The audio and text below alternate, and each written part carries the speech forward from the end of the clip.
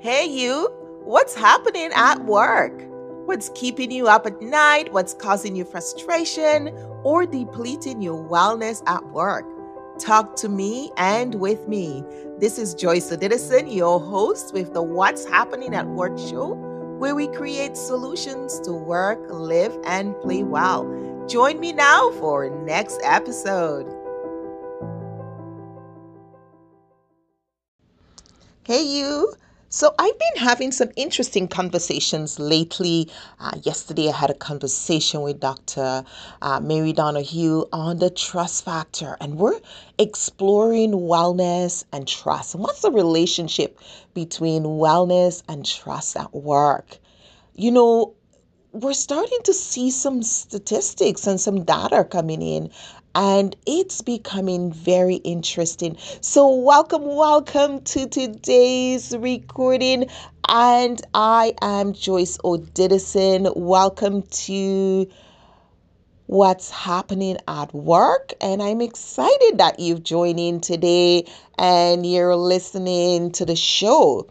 So, what happens when an employee is spiritually well? Are employees who are spiritually well more trustworthy and trusting? Does it make them more mentally resilient? Those are some powerful questions that's been going around as we do our research on WIS method, as we do the work on the wellness improvement system and the WIS method and wellness competency teaching. We're seeing more and more of those issues. We're seeing more and more that employees who are well are more mentally resilient. And that's especially when we talk about spiritual wellness. What do we mean? Well, our society has changed. We're no longer the way we used to be, and that has a direct impact on our workplaces and what we see at work, what we experience at work. An erosion of spiritual wellness have impacted our society, the the workplace, and you know what, it actually may be a factor in the mental health of epidemic we're facing right now. When we see the epidemic of mental health, when we see all the people that are struggling with some form of mental health, and they tell us 1 in 3, right? 1 in 3. Data used to be 1 in 5, but here we're post COVID. We're actually in COVID, right? Not post yet, because we still have people dying every day of COVID-19. And we look back and we say, what's going on? What's going on? Is spiritual wellness the same as being religious? There's a huge difference. There used to be a lot of confusion before that. Oh, people who are religious are spiritually well. We've come to realize that that is not true. So when we talk about spiritual wellness, we're not talking about people who are religious, who go to a temple or a church or synagogue or any of those, or have religious practices. It's way beyond that. Spiritually well is much broader. It looks at much more broader aspect of your life. So we're talking about things like balance, purpose, right? Self-esteem, personal style, core values, integrity. That's the competency we need to develop as a society. And as we work to develop our integrity, we actually find that spiritual wellness is developed as we build integrity. Because what are we doing when we're building integrity? We're looking at, who am I? Am I am I acting from a place of integrity? Am I practicing my values? That shows integrity. If I know what my values are, then I'm going to stay alert to them, and I'm going to make sure that I am aligned with my values. I'm not going to go out of context. I'm going to be reliable and accountable because I am in sync. I am living and acting with integrity, right? So this whole erosion of spiritual wellness, and I think we've gotten somewhat confused, right, as people, in thinking the shying away and moving away from religious politics, because we know there is that, right? There's the whole religious politics, and there's the whole piousness that comes with that, and yeah, that does have an ugly tone to it. But I think we've thrown out the baby with the bathwater. We forgot the good part of it, which is that spiritual well being, which is that doing as you say you will, keeping your word, developing yourself, spending time in reflection, improving on who you are. Because this is the only thing you have is yourself. That's the only thing you have. You do. And you know what? You don't even own yourself because you can't give yourself life. When your time comes, you're gone. This past month was very, very trying for my family.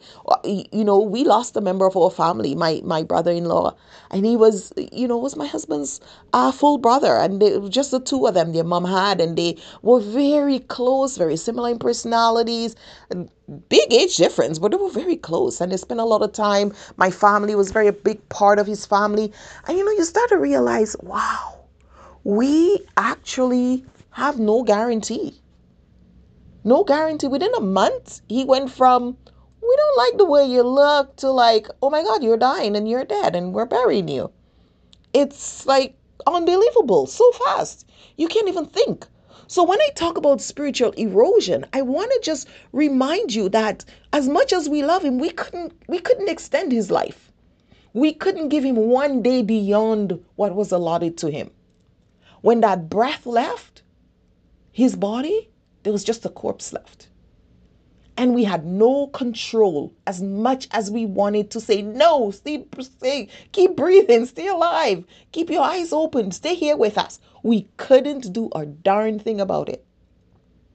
So we don't even control our lives. And as much as he wanted to stay alive, he couldn't. People die every day who have a lot to live for. So we don't have control over that. And so sometimes we go into the workplace and we forget that we are, someone wise person said that we're spiritual beings, right?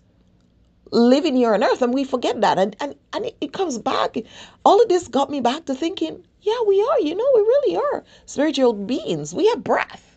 And when that breath leaves our body, it went like he was breathing and he was someone we could love at home and take care of, to the breath has gone and now he's a corpse. We need to get it out of the house. Like what? That's all you have is your breath. And that is granted to us. We don't have it. So when we look at what's happening right now with COVID, it is even so hard to grieve, because that is a significant part of the human spirit, is that we grieve and we mourn, and we do that together in company. And we don't get to do that the way we used to with COVID-19. But when you think of all the employees at work who've had to go through death of a loved one, or somebody they know, or somebody they cared about, or somebody in their community who's passed on because of COVID, we've seen more death in this last 15 months than we have ever. All of us around the world know of somebody who died or got deathly ill during this pandemic time. I don't think any of us escaped death touching someone in our community. And so it really reminds us that when employees show up at work, there need to be something at work that massages their soul and keep them spiritually connected. And yes, I'm not talking about praying at work. I'm talking about trust. I'm talking about relationship. I'm talking about connection.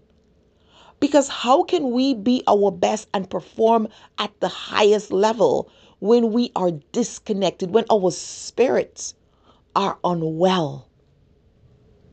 How can I relate to my boss when I'm spiritually unwell? How can I relate well to my team members when I'm spiritually unwell? There is that thing about us that when we are well, spiritually well, when we have that essence in our soul, when we have that self-esteem, when we have faith in others and we have a sense of purpose, and we know our values and we're aligned with it, that makes us amazing human beings that others feel absolutely comfortable being in our presence.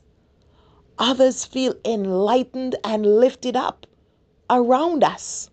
That's what we should be going to work for. That's what we should get up and go to work for, because the people I am going to work with are going to make me feel better than I did.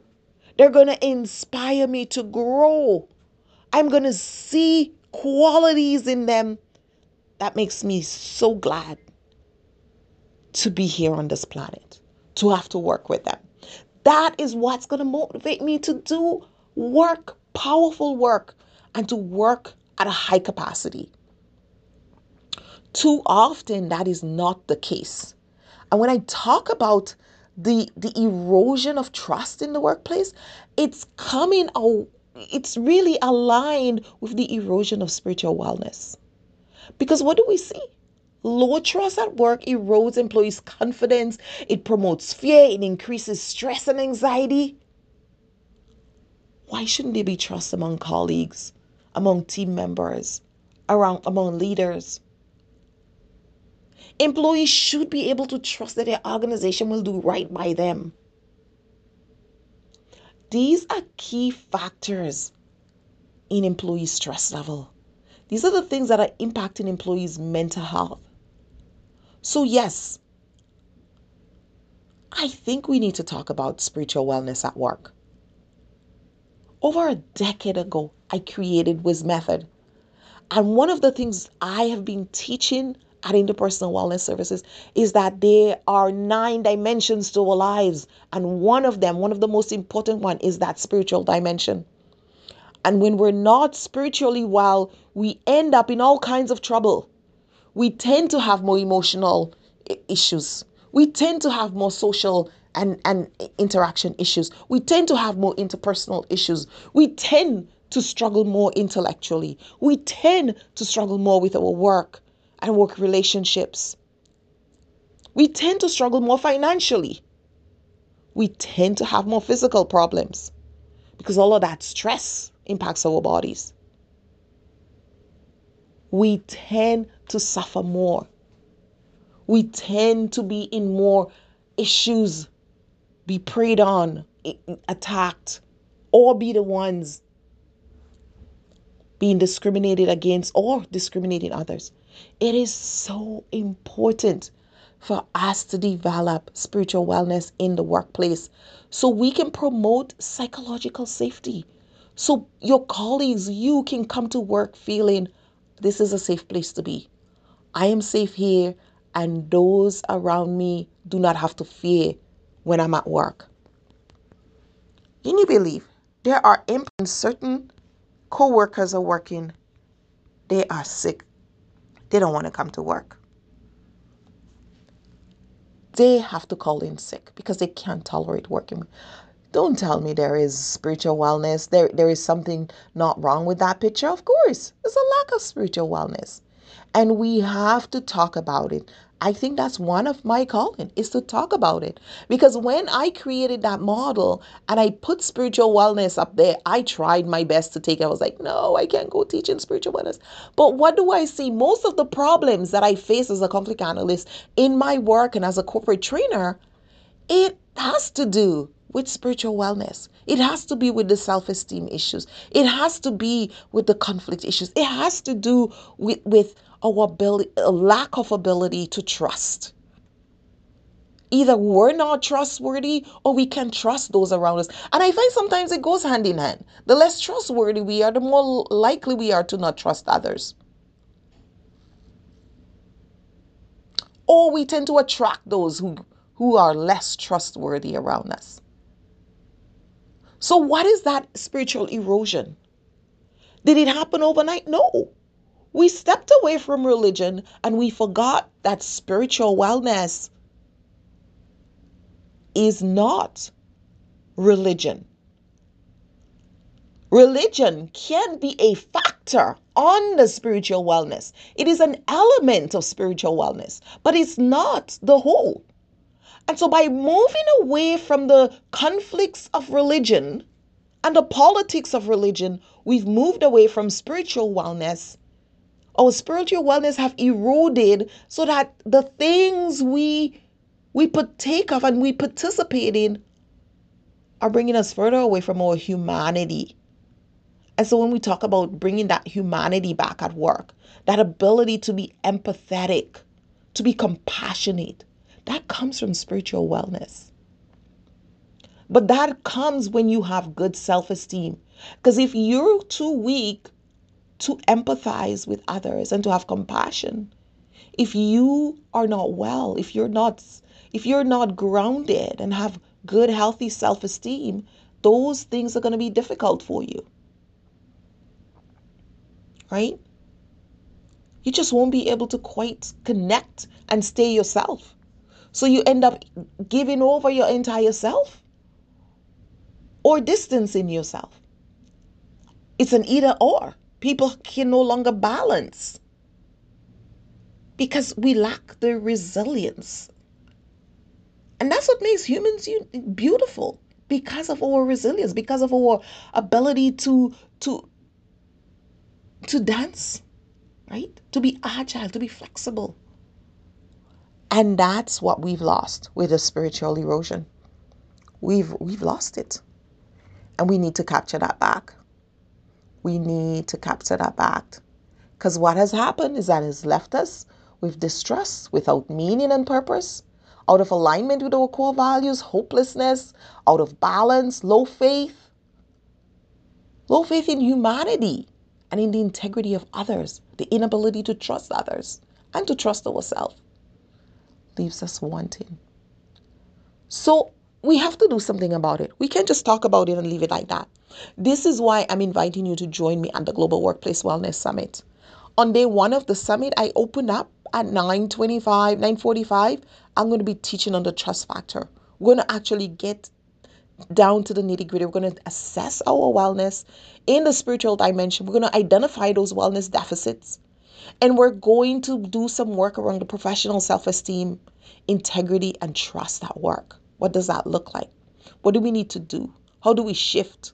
How do we get back to who we are, the core, that humanity at work, so that work becomes a safe place again? That's what we'll be talking about. So I look forward to you joining me. Go ahead, sign up at Global Workplace Wellness Summit.com. See the link here in the stream. I'll put it in the show notes, and I'll see you there. Joyce Edison here. Take care and be well. Bye now.